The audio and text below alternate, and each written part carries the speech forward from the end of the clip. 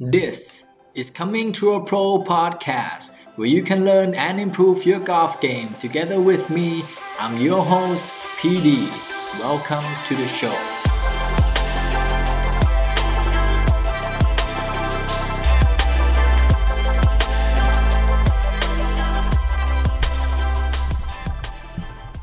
สวัสดีครับเพื่อนนักกอล์ฟนี่คือ Coming to a Pro podcast เอพิโซดที่144นะครับวันนี้นะครับก็จะมาต่อเนื่องกันนะครับจากตอนที่แล้วเราพูดถึงหนังสือที่ชื่อว่า Be a Player นะครับซึ่งเขียนโดย Pierre Nelson แล้วก็ Ryn Marriott นะครับหนังสือเล่มนี้เนี่ยก็เล่ามาค่อนข้างหลายตอนแล้วนะครับก็2คนนี้ถ้าให้นึกชื่อหรือว่าความสำคัญง่ายๆนะครับ2คนนี้เนี่ยเป็นโค้ชที่ดูแลน้องเมย์เอลียาจุธานุการนะครับที่ช่วยให้น้องเมย์เนี่ยสามารถ manage ตัวเองนะครับในสนามกอล์ฟในการแข่งขันยากๆทำให้แบบมีความมั่นใจมากขึ้นนะครับทำให้น้องเมย์เนี่ยสามารถเอาพวกที่เป็น human skill นะครับซึ่งในหนังสือเล่มนี้เนี่ยอธิบายไว้ค่อนข้างเยอะนะครับว่า human skill ที่มีความจำเป็นมากๆในการเล่นกอล์ฟดีขึ้นมีอะไรบ้างนะครับก็เป็นสรุปประวัติผู้เขียนง่ายๆแล้วกันนะครับให้รู้ว่าเป็นใครนะครับ2คนนี้เป็นผู้หญิงนะครับเป็น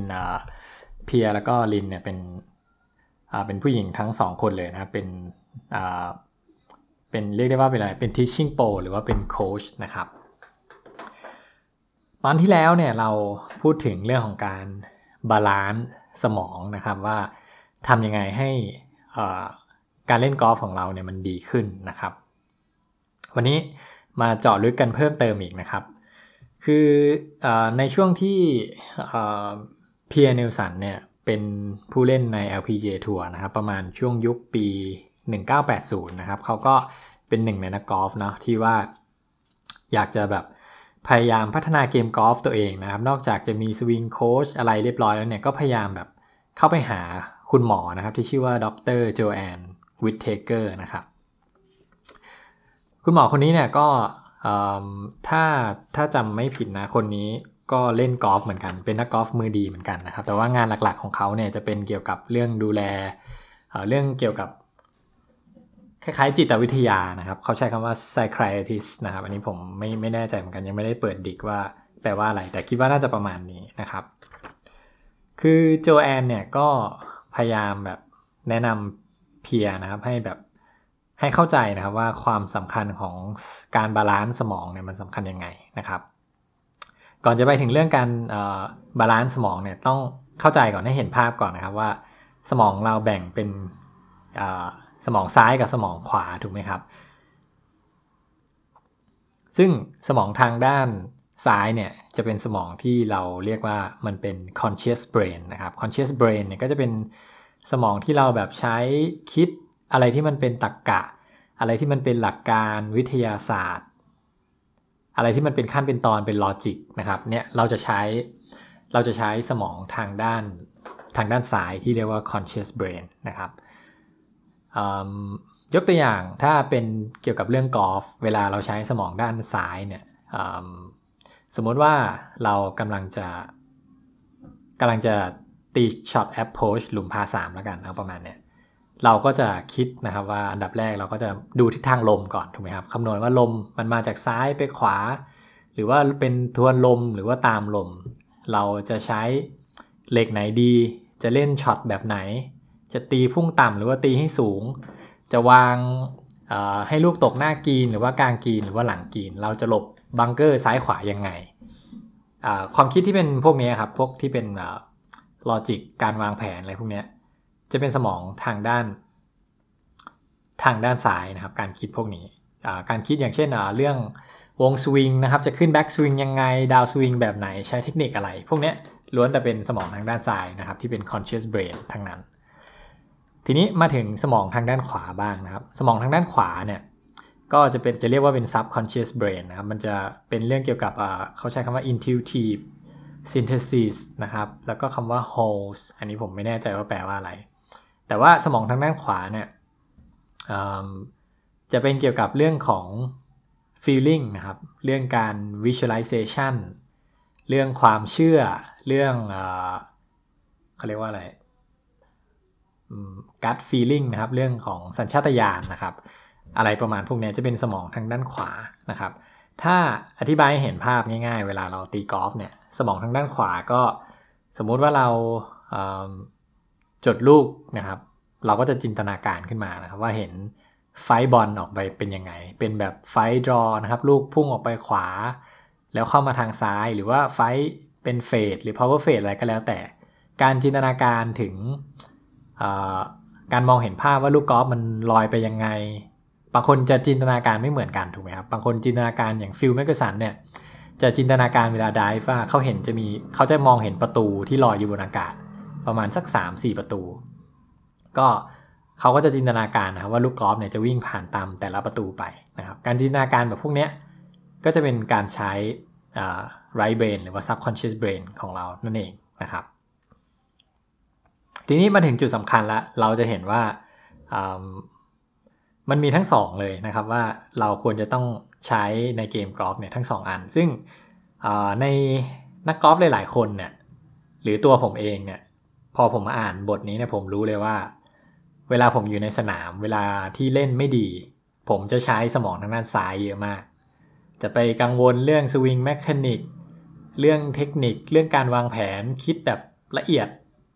มากๆว่าจะเล่นยังไงอะไรพวกเนี้ยนะครับก็จะเป็นสมองทางด้านซ้ายซะส่วนใหญ่ก็จะเป็นเรื่องเทคนิคอลแต่ว่าส่วนตัวผมเนี่ยผมรู้สึกว่าผมจะใช้ทางด้านขวาน้อยมากจะไม่ค่อยแบบโฟกัสว่าลูกจะไปยังไงความรู้สึก feeling วงสวิงจะเป็นแบบไหนจะน้อยมากๆนะครับก็จะมีตรงนี้แหละที่อยากจะเสริมเพื่อนๆนะครับว่ามันควรจะต้องมีการบาลานซ์นิดหนึ่งนะครับแล้วลองเช็คตัวเองดูนะครับว่าตัวเองเป็นแนวไหนนะครับเป็นแนวที่ใช้สมองทางด้านขวาแล้วหรือว่าทางซ้ายไม่ค่อยได้ใช้เลยซึ่งแต่ละคนก็จะไม่เหมือนกันนะครับแล้วในหนังสือเนี่ยมีเดี๋ยวผมโค้ดประโยคให้ฟังนะครับเป็นผมคิดว่ามันมีความคือประโยคนี้เนี่ยมันทำให้ผมแบบรีเฟล็กแล้วก็เข้าใจได้เลยนะครับว่าการบาลานซ์สมองนี่มีความสำคัญจริงๆเดี๋ยวขออนุญาตอ่านเป็นภาษาอังกฤษก่อนแล้วกันนะครับเขาเขียนว่า our brain must exercise whole brain thinking using the right and left sides of the brain. If you think only with our right brain and try to visualize the shot we want to hit, we will usually goof because the yardage is wrong and the club selection is wrong. On the other hand, if we play golf using only the left analytic brain, we will make the proper club selection and have the yardage correct. But because we are unable to visualize the process that communicates to the body exactly how the execute the shot will fail, and the result is poor shot นะครับเดี๋ยวค่อยๆแปลไปทีละประโยคนะครับอันแรกเนี่ยเขาก็พูดถึงนะครับว่าเราเนี่ยควรจะต้องมีการ exercise นะครับหรือว่าออกกำลังกายสมองให้บาลานซ์กันทั้งสองข้างนะครับทั้งซ้ายแล้วก็ขวาลองจินตนาการดูนะครับว่าถ้าเราใช้สมองทั้งด้านขวาอย่างเดียวเวลาเราตีกอล์ฟเนี่ยเราคิดแค่ว่าแบบเราวิชวลไลซ์มองช็อตนะครับว่าช็อตจะออกมายังไงเราจะตียังไงเนี่ยซึ่งในหลายครั้งเนี่ยช็อตที่ออกมาเนี่ยบางครั้งเนี่ยเราอาจจะทำได้ตามนั้นจริงๆนะครับจินตนาการแบบผมเสริมเพิ่มเติมเข้าไปนะเวลาจินตนาการแบบลูกแบบดรอสวยๆอะไรพวกเนี้ยแล้วเราทำได้อย่างนั้นจริงๆเนี่ยแต่สุดท้ายแล้วนะครับลูกอาจจะลอยไปไม่ถึงกรีนหรือว่าอาจจะทะลุกรีนไปเพราะว่าระยะยัดเด็ดเราเนี่ยมันผิดพลาดไปนะครับหรือว่าเราเองเนี่ยเลือกไม้กอล์ฟผิดพลาดหรือแม้แต่กระทั่งจับไม้กอล์ฟมาผิดอะไรพวกเนี้ยนะครับก็คือเหมือนกับว่าเราโฟกัสกับเรื่อง visualize เรื่องการใช้สมองทางด้านขวาเยอะเกินไปจนทำให้เราเนี่ยลืมเทคนิคง่ายๆอย่างเช่นดูระยะนะครับอย่างเช่นเลือกไม้กอล์ฟให้ถูกต้องอะไรพวกเนี้ยก็จะอันนี้ก็จะเป็นสไตล์ที่แบบใช้สมองทางด้านขวาซะส่วนใหญ่นะครับก็จะเกิดปัญหาเหมือนกันแต่ในทางกลับกันนะครับถ้าเราใช้สมองทางด้านซ้ายอย่างที่บอกไป conscious brain หรือว่า analytic brain เนี่ยเป็นสมองที่แบบเน้นเกี่ยวกับเรื่องการวิเคราะห์ลอจิกต่างๆถ้าเราแบบเลือกไม้กอล์ฟถูกต้องนะครับดูยาร์ดเดท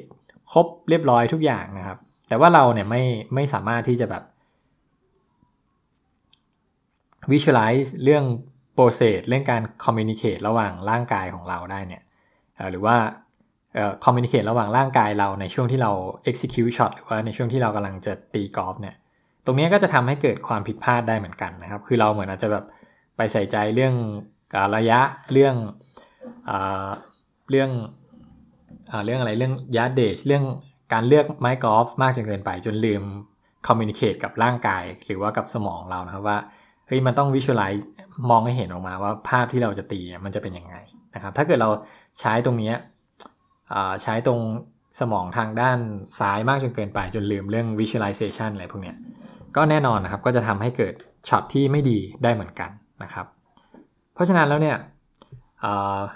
เขาบอกว่าการที่เราจะ break records in golf นะครับหรือว่าพยายามแบบเล่นกอล์ฟให้ดีขึ้นทำลายสถิติตัวเองอะไรพวกนี้เขาบอกว่ามันไม่ใช่เพียงแค่เราเนี่ยจะอยู่ใน in the zone นะครับเราเคยมักจะได้ยินคำว่า in the zone คือเหมือนกับว่าเราไม่ได้คิดเรื่องอื่นอยู่ in the zone อย่างเดียวนะครับคิดอยู่กับปัจจุบันอะไรประมาณเนี้ยแต่เขาบอกว่ามัน